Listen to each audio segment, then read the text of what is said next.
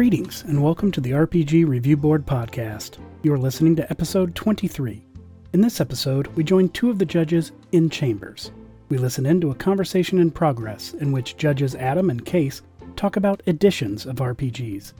They talk about how and why new editions are created, the divisiveness they can cause, and how a gaming group may wish to consider different editions when preparing to run a table. Join us as the board convenes in support of the betterment of tabletop gaming. Come now, the honorable representatives of the RPG Review Board.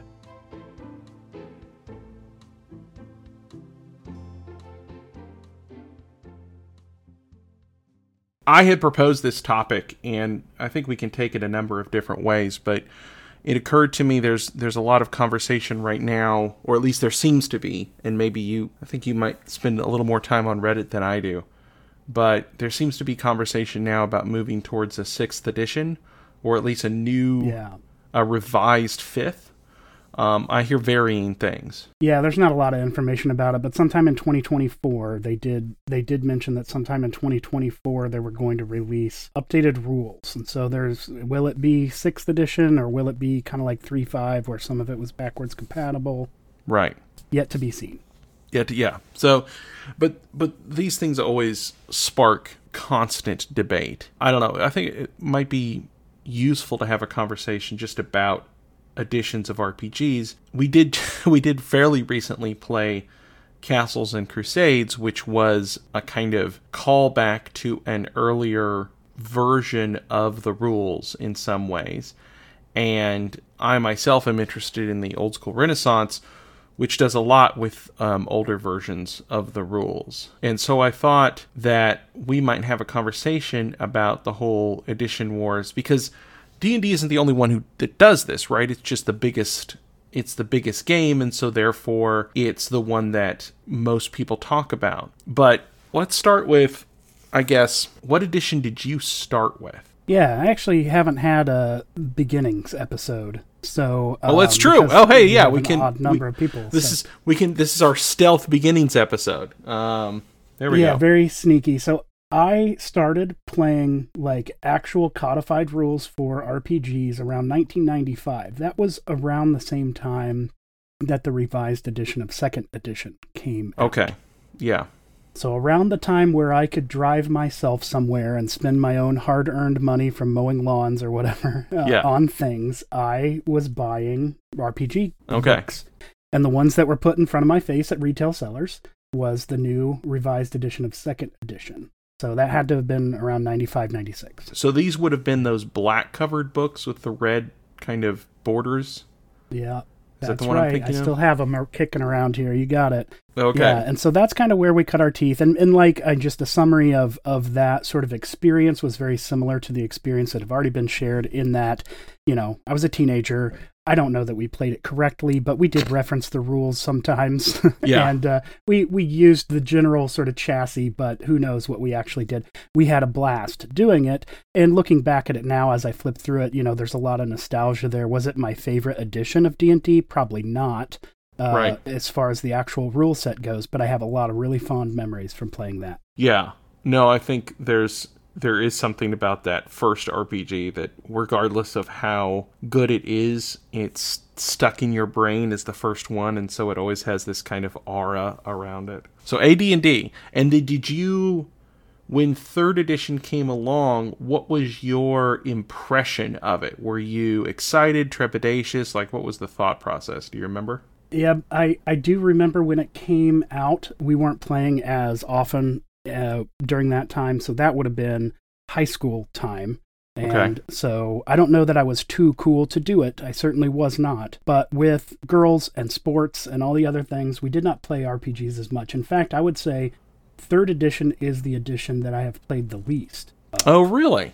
Interesting. For that reason. Now, later, you're probably going to ask me what my current favorite system is, and I might answer something like Pathfinder, which is obviously based on 3 or 3.5. On 3rd, yeah. And have a bazillion hardcover books in 1st edition Pathfinder, and I've played a boatload of Pathfinder. But yeah, I missed out on a lot of that. We didn't find the need to transition to it. When you would go to a game store, back then, there wasn't a lot of like in-store gaming as much as perhaps there is now, or at least, pre-COVID days. But I didn't see it as much, at least when I was growing up. And so, my group was very insular. And, to the extent that we got on the internet, we were researching the stuff that we were already doing. So anyway, that's a long answer to your question in that I didn't really feel the need to move to third. I did really like the skill system that was sort of baked in and codified into the rules. I thought that third edition's introduction to the skill list gave you sort of some agency when you're leveling your player up, put ranks into skills that you thought would help tailor your character as you leveled up. I really liked that. Sure. And I think there may have been an optional rule in AD&D second edition for an actual skill list. But third edition sort of made it a feature. Yeah, second edition had the non-weapon proficiencies. I remember being very limited. You got them, but they were relatively static. And third edition, like as you said, every time you went up a level, you could dump points somewhere, right? Mm-hmm. Yeah, and I thought that was really cool. Also, feats. Feats were a big deal in third edition. Oh yeah, no, feats were definitely a big deal. It's funny. I encountered third edition having come from other games, and I said this in my origin story thing that we did with Heidi and I a while back. But Mom was not too keen on D&D just because, like many parents, she had heard things about it, right? And was okay with me playing RPGs in general, but just wasn't sure about the D&D thing. And so I ended up playing a lot of other RPGs first because I wasn't allowed to bring D&D books home. And later she stopped caring about that, and it was no big deal. But by the time I got to D&D and was reading like AD&D, a lot of stuff just didn't make sense to me. Like, what do you mean if I'm a dwarf, I can't be a cleric above level 9 or whatever it was? There were all of these, to me, very arbitrary limitations on what you could do. And so when third edition came along, that was the edition that I grabbed onto and played, because all of those things, all the things that I objected to, were fixed. If you want to be a dwarf cleric, no problem. Do as much dwarf clericing as you would like. And it's funny, so you missed third, and I think third is the edition I've played most of. Like, now, if you say, if you include Pathfinder, which you could very easily make a claim that it's just 3.x, then you might have played just as much third as I have. But yeah, I played a lot of third and got really comfortable with that rule set and really used to it. So the reason I think that this is an interesting conversation is because there's inevitably that moment when you learn that your rule set is going to get an update. And it's interesting because it's different than it would be in other types of gaming. So for instance, if you're playing a video game and there's an update, well, it's an update, it's kind of a universal update, right? You open up your game box and the update downloads, and now everybody's playing on sort of the same field. But RPGs aren't really games in that way. I think as the RPG historian John Peterson has said, they're more like do-it-yourself game kits, right? So nobody plays an RPG quite, rules as written. And so when you come across as like, hey, there's going to be a new edition, and we're talking about D&D just because it's the biggest one, but other long-running RPGs have editions as well, then what you're not changing the game that everyone plays. Hey, now we're playing it this way. You're changing that kit slightly. Yeah, that always brings up a lot of feelings. And I think I've mentioned in our Star Wars episodes, you mentioned you're not into Star Wars, and Nathan really is into Star Wars. And one of the throwaway lines that I had was that whenever you have somebody who's really invested in something, a fan base, particularly nerd culture, they get very passionate about it. And so when you invest in something, either financially or emotionally or both, it's just human nature that your brain seeks to validate that investment. And so, from a psychology standpoint, arguing for your version, your preferred version is, it's validation of self versus like persuasion of another. Right. So validation of self versus persuasion of another, they're very symbiotic. They feed off of each other, and they are forever entwined. So when I'm trying to convince you, second edition is the best edition, you don't need fifth edition, get that out of here, that's garbage. It's half me trying to convince you and half me trying to convince myself and validate my investment. Right. Because as nerds, we spend a whole lot of money on these things, right? And then it's hey, a new edition is coming out, and you're going to have to buy all new books and rules. And it's like, I thought you told me that I could do anything with this game, and now I have to get a new set of rules I can do anything with? Like, that doesn't make any sense. Yeah. Well, when you were saying that, you were saying that as a stock standard nerd, and maybe not as Case. Oh, I've got to buy new books. But let's maybe talk about briefly what happens and what doesn't happen when a new version or a new edition of your favorite RPG is released. What doesn't happen? It does not make the text in your old books disappear like a photograph of Marty McFly from Back to the Future.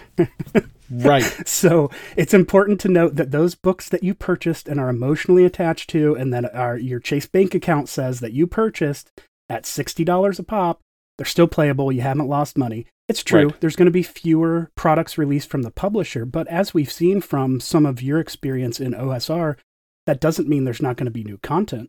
It may come from third-party licensing, and it may be fantastic and maybe even as good or better than from the publisher as it gets iterated upon by its fan base. So what does happen? Probably less support for your favorite version from the publisher. Right. So that does happen. What doesn't happen is those words don't disappear from the books, and you can still use that book and play it. That's part of our whole jam. Yeah. Well, and you know, the funny thing is, again, to make reference to video games, like, I have to work, if I want to play, say, the original Super Mario Brothers, I actually have to work kind of hard. Like, I would need to, you know, to get a regular Nintendo system to work on a modern television would be some effort, right? Now they've got emulators and things like that, but you don't need to patch an older version of the game. Like, yeah, you're right. The words are still there. Like, it's still the game that you remember. You can still play it. And there's there's nothing. The only thing that really happens is that I think there's this feeling that, like you said, that your game isn't going to be supported. But there's this, it's like, well, yeah, but you had all this stuff from the previous game. Did you use all of that? Is that completely used up? No. I think it is more like, there must be something with this, like the feeling of abandonment, you know? Sure. Yes. Everyone else is moving on. Right. Everyone else is moving. Now, whether or not that's true is beside the point. And, you know, if everyone else is just people who aren't at your table, then who cares? I think we sometimes forget how, you know, in this modern world of like streaming and things like that, how individualistic actual table play is. It's like, there's only the game at your table. Let's be honest. But there is that feeling that's like, well, everyone else is moving along, you know, this is the new hotness. And I get excited when new editions come out. There is a certain amount of, actually, that brings up a point. I do get excited because I want to see what they've changed. And from my perspective as a sort of a forever DM, usually what I'm thinking about is, you know, I've played the current edition for X amount of time, and these rules or this particular part of the rules drives me absolutely nuts. And so a new edition is like, oh, are they going to fix that thing that I don't like? Or are they going to address this glaring hole in the gameplay? So there is some excitement. Yeah, and, you know, it makes you wonder sometimes if a new version of an RPG comes out and it is a significant enough change to the standard mechanics, if they didn't call it version N+1, if it would have been better received. I think a great example of that is probably the most divisive version of D&D, 4th edition. If when 4th edition came out, they didn't call it Dungeons & Dragons 4th edition and instead called it Dragon Tactical Combat, or something like that. Perhaps it wouldn't have left such a sour taste in people's mouths because it was a departure from what they were used to. Yeah. And so, you get this thing where, yes, I feel invested in it, but that's a whole different game. So they called it the same name as my game, and it's a new version, and now I'm frustrated. If they called it something else, Warcraft game, whatever, you would have been, well within your rights to try it out. Maybe you'd enjoy it, and you wouldn't have been so frustrated by the experience.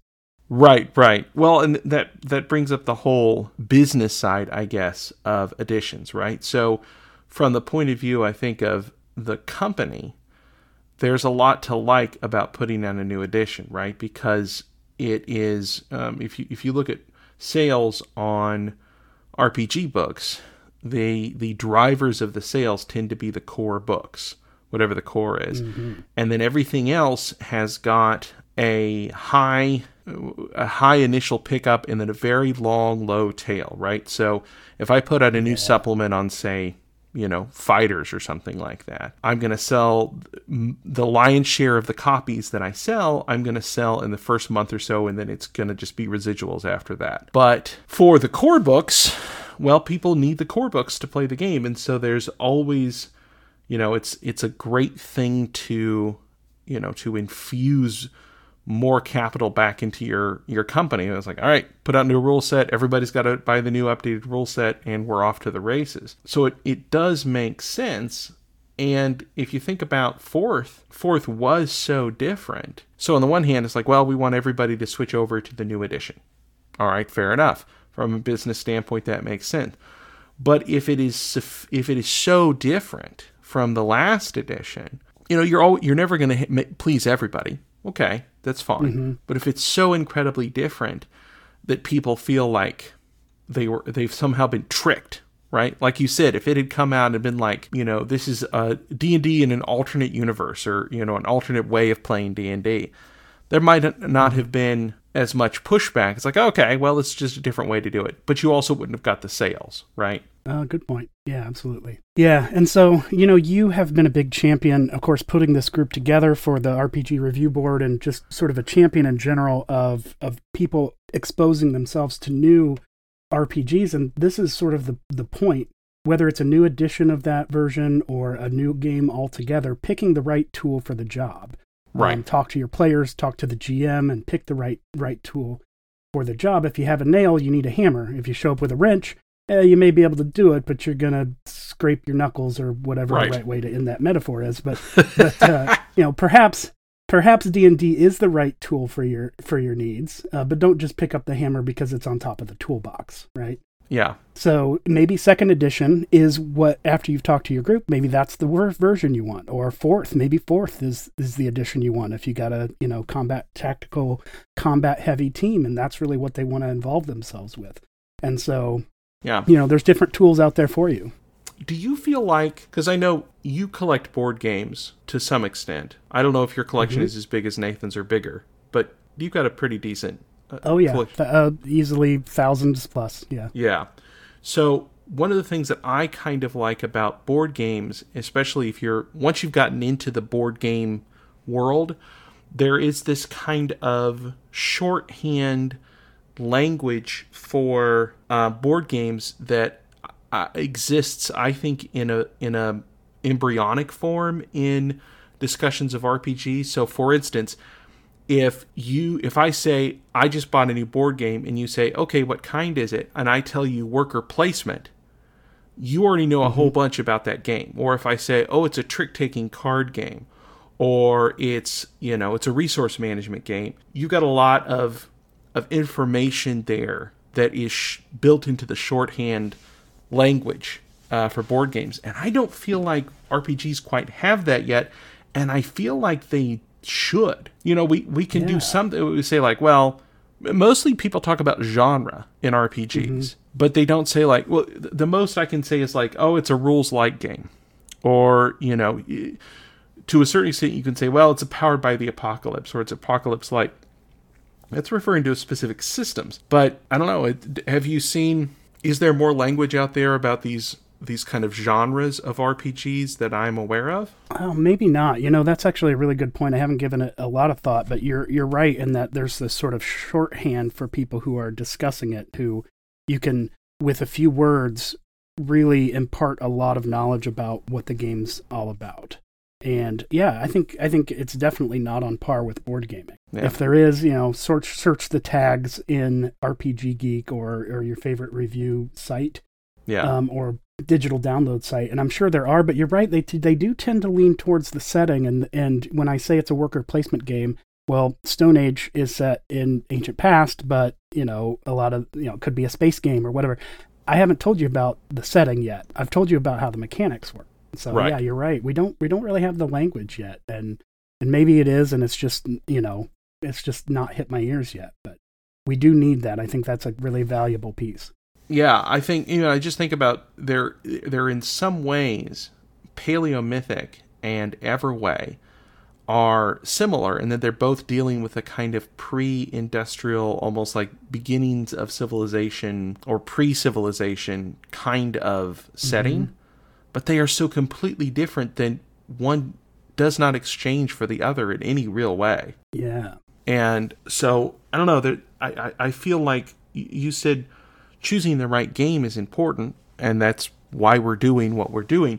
But it has a lot less to do with genre, which is where we tend to talk about RPGs. It's like, it's a sci-fi RPG or it's a mystery RPG. And much less about the mechanics itself. I think that also might come into some of the, maybe not consciously, but into some of the furor and kind of emotional aspect of the edition wars, is that people are sold on a new edition of a game. It's like, okay, well, they're gonna fix the things that I don't like, or I want to see the updated, stuff has been streamlined, things like that.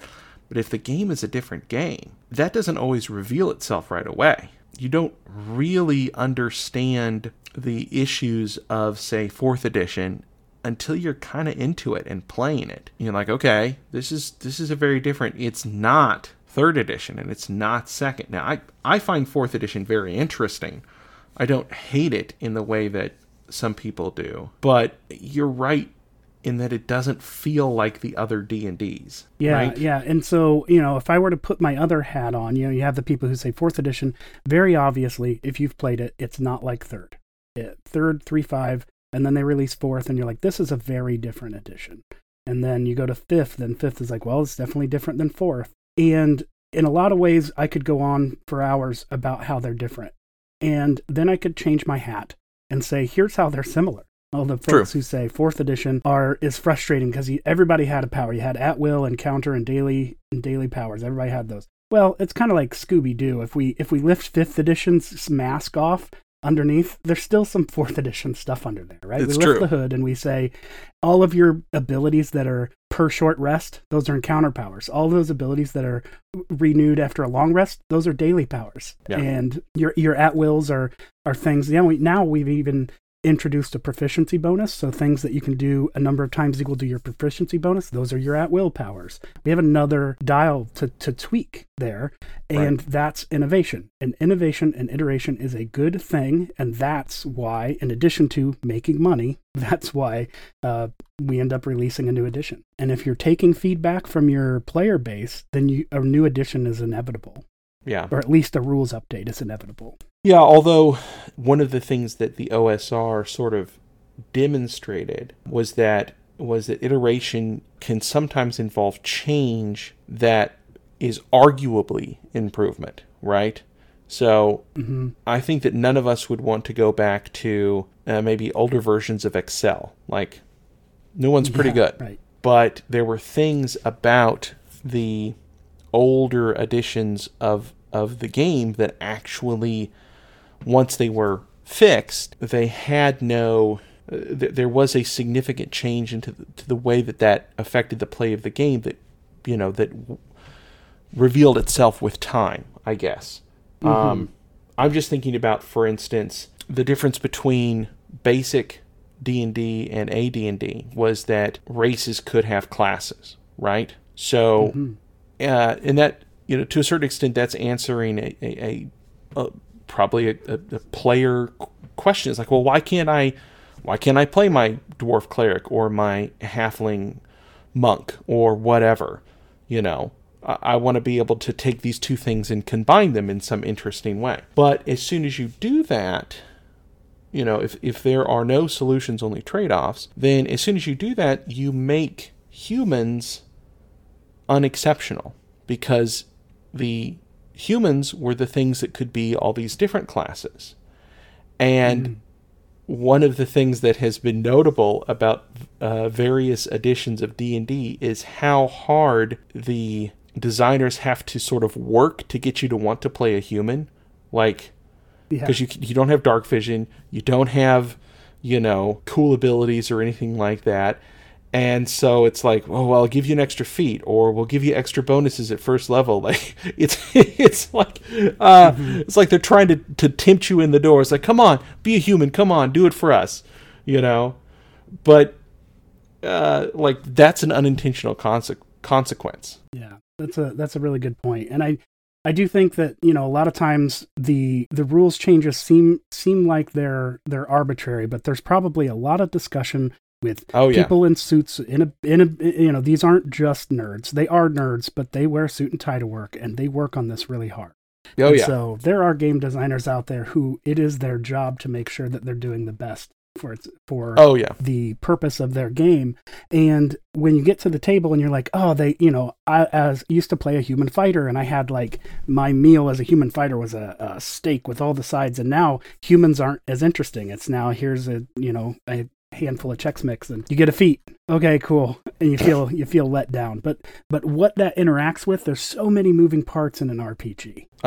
And so what that interacts with is sometimes takes a while to understand, and sometimes that cycle is 5 to 6 years of playing it. You'll see, or maybe a decade, you'll see the rhythm of the releases of different versions of just D&D in particular is, you know, 7 or 8 years and there's a new one out the door. And a lot of times it takes that long to sort of figure out what's wrong with it and come up with codified rules to sort of try to find a way to fix it. And it's not just one brain out there working on this. Well, God love these designers. I mean, all the work and effort that they put into this is really impressive.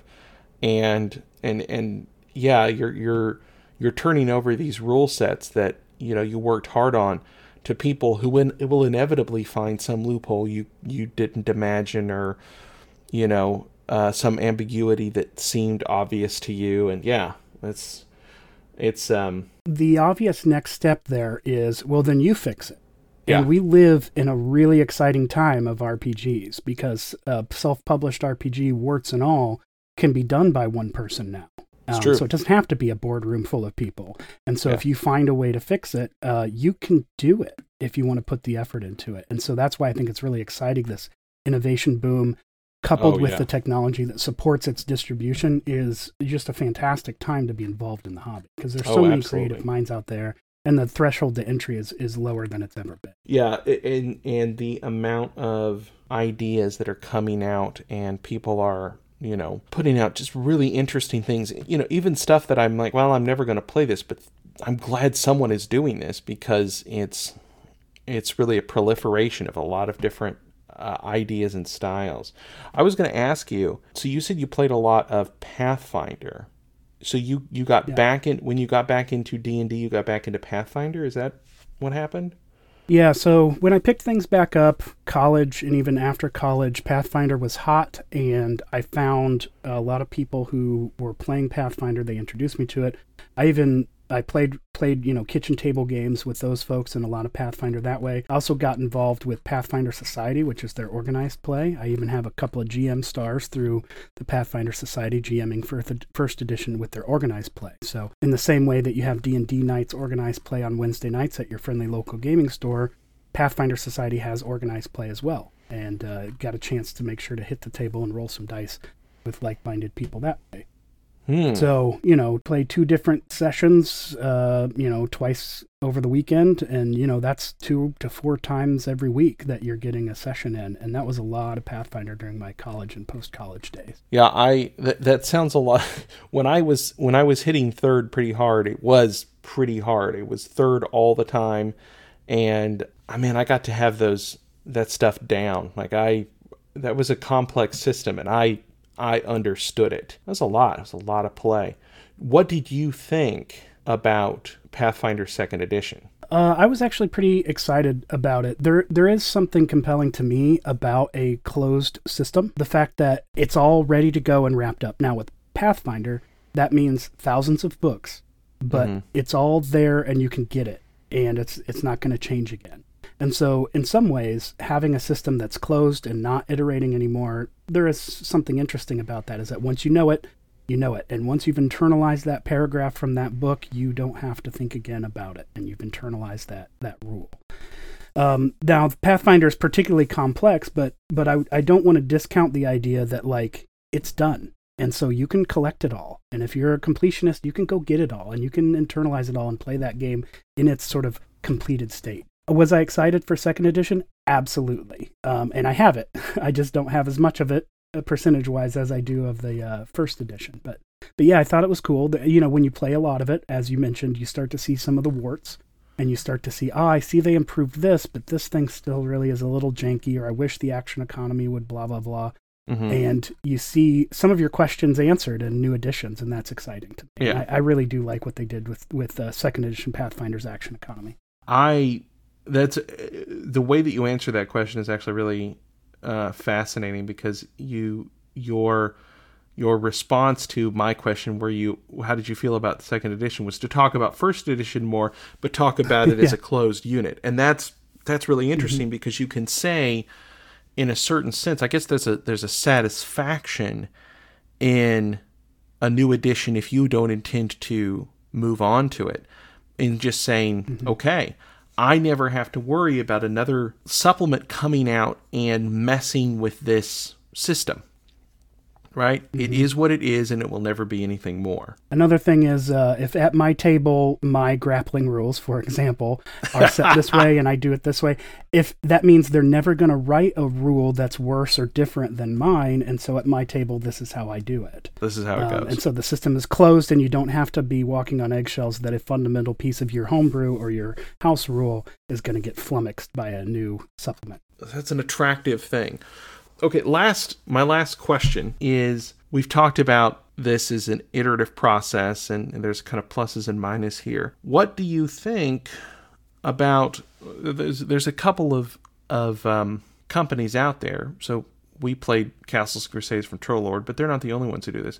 What do you think about these companies who kind of make this commitment to, like, hey, we're not changing the rules. You know, we're not going to do this kind of cycle of revisions. Good, bad, like what do you think? It just changes the language with which you are forced to discuss it with your table. The fundamental aspect of their game is not changing. That's their commitment. So the primary mechanic, their siege engine, is not going to change. The way their attribute arrays are configured is probably not going to change. But little tweaks here and there of, like, how things are worded to clarify, no big deal. But there are going to be changes to the way things work. And when you have the 8th printing. So I interpret that statement this way from my 6th printing, and you have the 8th printing, and it's a little different, and now we have to argue about it. So we're not saying version 1 versus version 6, we're saying printing 3 versus, it's just a different term for the exact same issue. They haven't done anything different than anybody else. Okay. Except for the fact that they're, they will change less, but they're not going to not change at all. And so there are changes, and those printings do change. And so you just have a different language to discuss the changes that you're talking about. That's true. There's you cannot escape iteration. It will grab you. I was going to ask you then, we've talked about different editions, and one thing we wanted to talk about briefly was, does it fracture the fan base? Perhaps, but I think any good table who's having a discussion about what everyone wants to get out of it can find the right tool for the job. If only there was some sort of media I could consume as an RPG fan that told me who a particular game was for, rated them. Then it would be really great. And fortunately, there is at least one that I'm familiar with. It's called the RPG Review Board Podcast. That's true. Yes.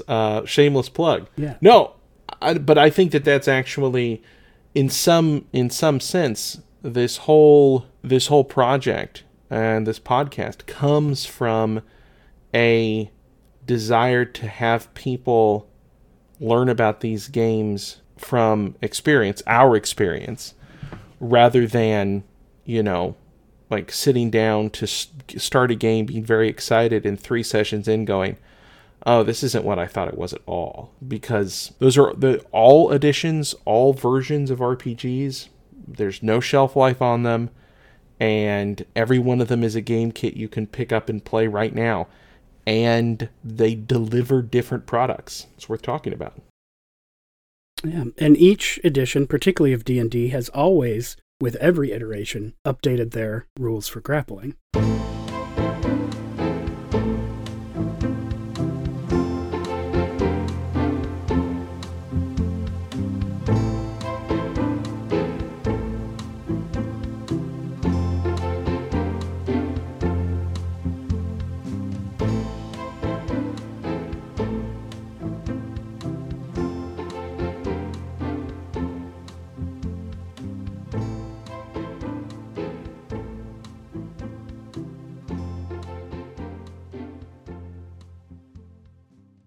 Yes, I'll let you have it.